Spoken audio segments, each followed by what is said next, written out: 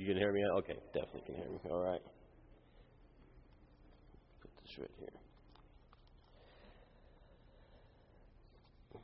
God, what would you have me do? Let me have the power to carry out your will. I've said that. I say that every morning. I say it every morning. Every single morning. I'm going to tell you my story, how I got here. I'm a diabetic. My name is Gordon. Nobody says that. And I'm going to explain that, how that is pertinent to my life and how it relates to my life. I'm going to tell you my story. I was born in Lakeland, Florida, and had a great life. My parents are loving and caring people. We got everything that we needed when I was growing up. I didn't know they didn't have money. I did later. As an adult, I realized how that was. But we had everything that we needed. And, I had loving, caring parents. And we had a great time. I moved up here in 1970. We came to this church. I lived right down the street here. We came to this church. Father Sula was the priest here. And when I was little, I hated church. I came here and I loved church. It was really cool. It was a great church. There's a lot of people here. I was started off as a little torchbearer, and then I got moved up to a cross bearer, and then I got to be first, second server, and then I got first server, and I got to ring the bell, and this was a fun time. This was a fun place, and this is where I learned God, and I found God here, and it was really neat, and I got older, and we would serve here on Saturdays and Sundays, just like I do now, and then we'd go to the beach, and we'd have fun, and I think Dr. Loudett was here at at 7 in the morning, and that's how long ago this goes back, and it was good, and as I started getting older, in my teens, late teens, I found drinking, and women, and girls. And that became my life. And I really just went away from the church and went away. And it wasn't that I lost my faith in God. I just lost my direction. When I was, my first consequence was I was going to go to Annapolis for wrestling. I was a wrestler. And because of my drinking, I wasn't going to school, or I just didn't care anymore. So I didn't get to go to Annapolis to go wrestle with the midshipmen, and that was a real disappointment. But it was a direct result of my drinking. I was a middle child, and I have that middle child syndrome. I always felt I wasn't good enough. I wasn't living up to some other people's expectations. And when I went... And so I barely graduated from high school. And everybody says, you're so smart, but you don't apply yourself, which is true. This is what I did, and those are some of those consequences. I went to Miami, and I moved in with my grandparents. They had electrical contracting business. And, of course, what I heard from my parents and everybody else was, you'll never be any good. That's not what they were saying, but that's what my filters told me, that I was never going to live up to my older brother's the way he was. So I showed them. I really applied myself. I was an electrician. I got my licenses. I became a master electrician. Ended up getting my license. I'm licensed in Florida, North Carolina, South Carolina, and Texas. I really excelled. And my brothers and I took this electrical contracting business from a small 10-person shop to the largest electrical service contractor in Miami. Now, Miami's a huge town. Huge. And I am the biggest electrical service contractor there is. Well, when you own a business, at least I thought, when I own a business, if you fail, it's my fault. And if I win, it's up to me. And so what did I do? I started drinking when I did good. And when I was bad, I started drinking. I had no balance. It was either one way or the other. I started to drink. And that turned into doing drugs, too. I had drugs involved in my life, and I continued to do this over and over again. It just got so bad. My wife was having an affair for 2 years, and I found out. And it's not that she had the affair, is because I wasn't paying attention. I was addicted to work. I had a work addiction. I was a workaholic, and I loved it. And I ran all these guys, and I had 100 people working for me, and I was doing all this stuff, and I was just doing this stuff. That's all I did was stuff. But I wasn't living. I was a good parent, as good as I could be. I didn't beat my children, all that kind of stuff. But it was involved with work, and that's what I really did. It got my drug addiction and my alcohol addiction got so bad. Finally, just like you see on TV, you open the front door and everybody comes in, and I got an intervention. And so I went to treatment. I got detoxed out. I did my thing.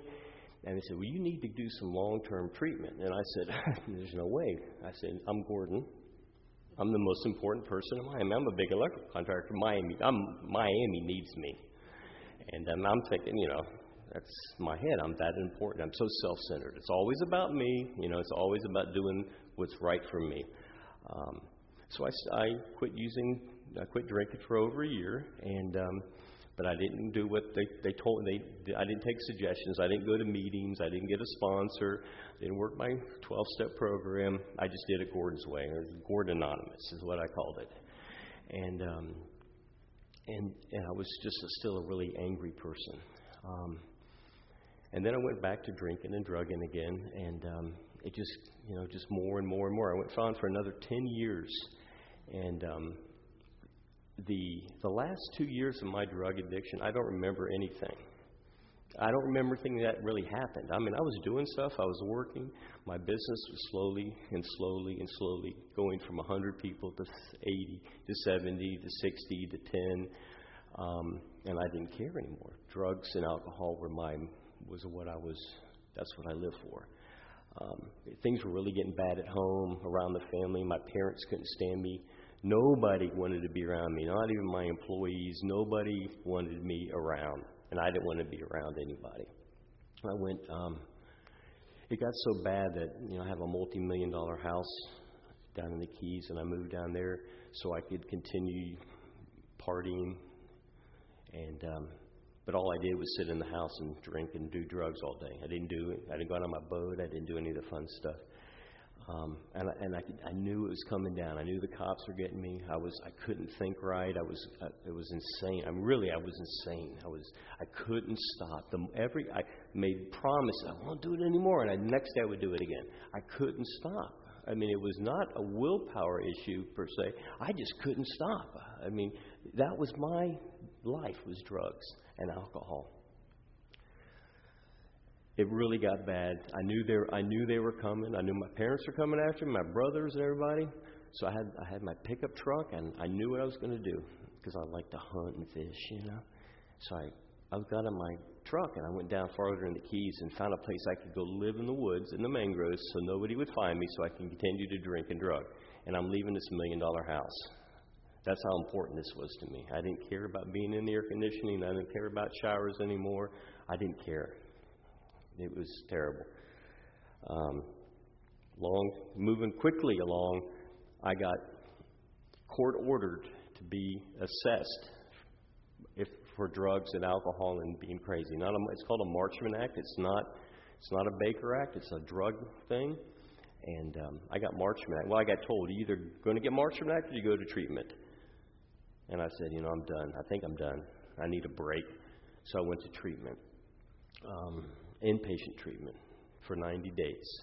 I had to, by court order, or I go to jail. And then they would see about, you don't want to be in jail in Miami. It's not a good place.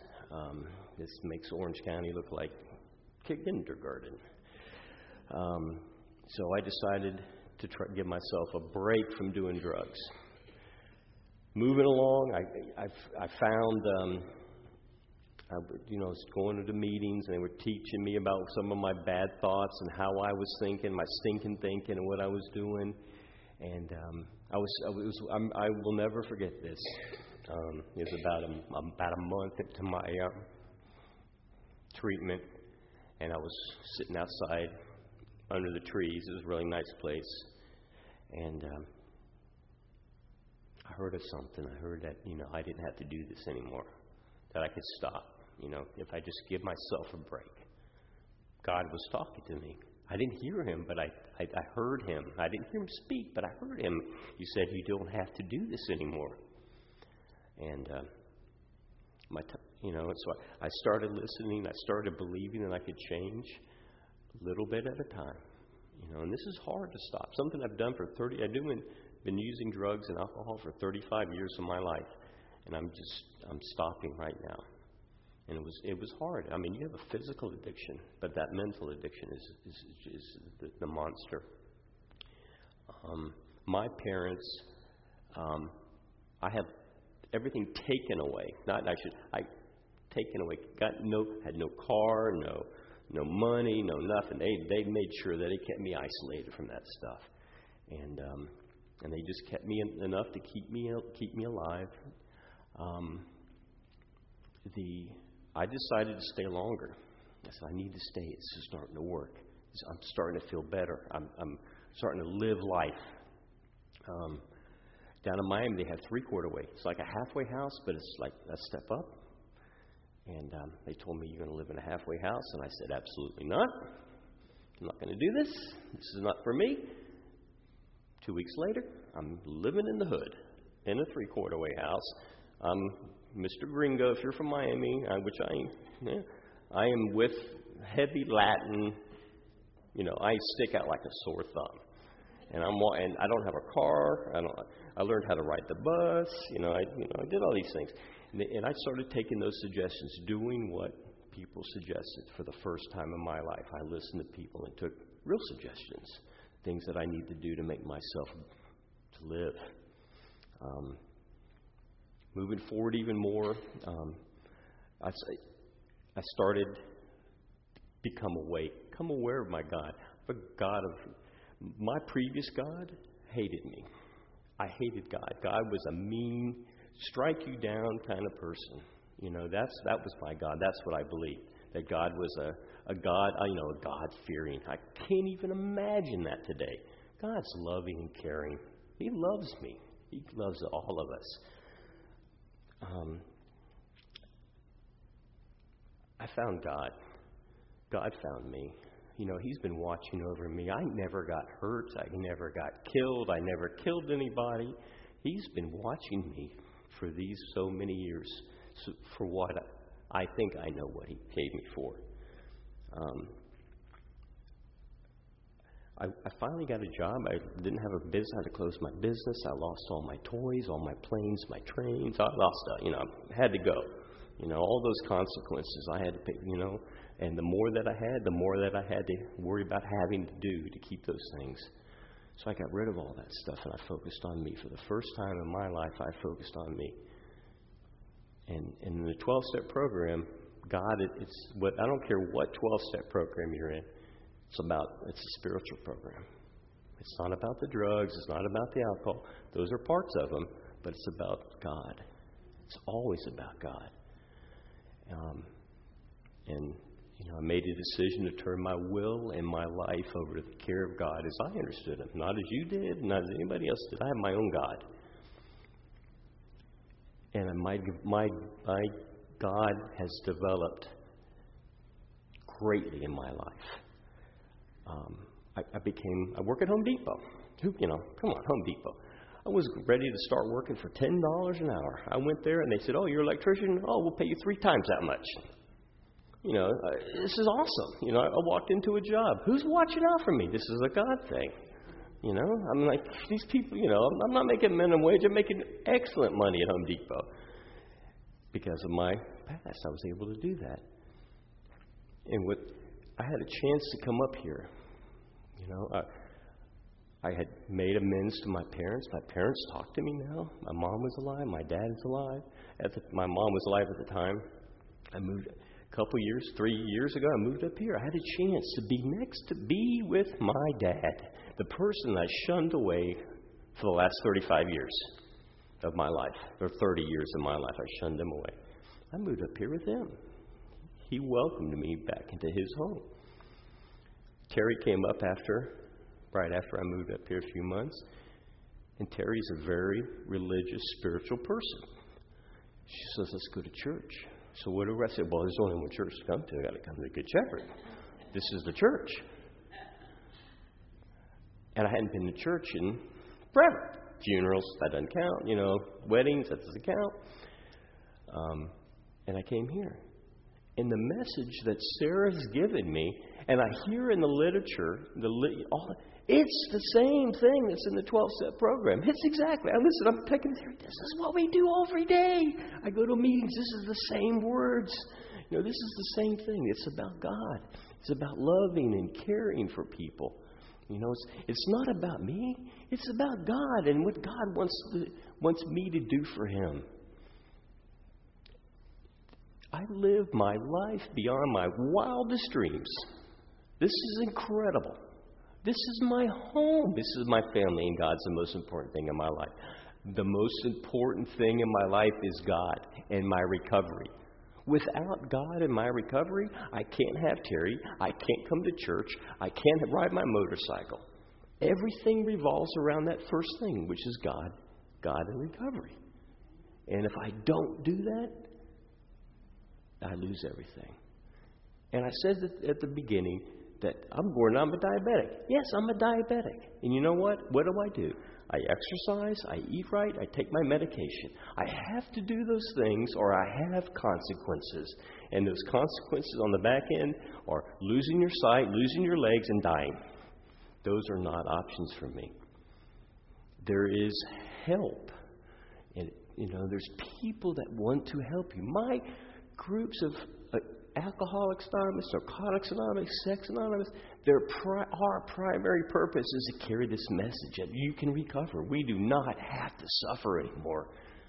We don't have to suffer, and we don't have to cause all that carnage that we cause. One of the greatest things that my dad told me the other day was, it's such a joy to have you here in my life. It's like I'm 55 years old. Holy moly! This is awesome. I'm just grateful. Grace of God. The grace of God has got me here. Thank you.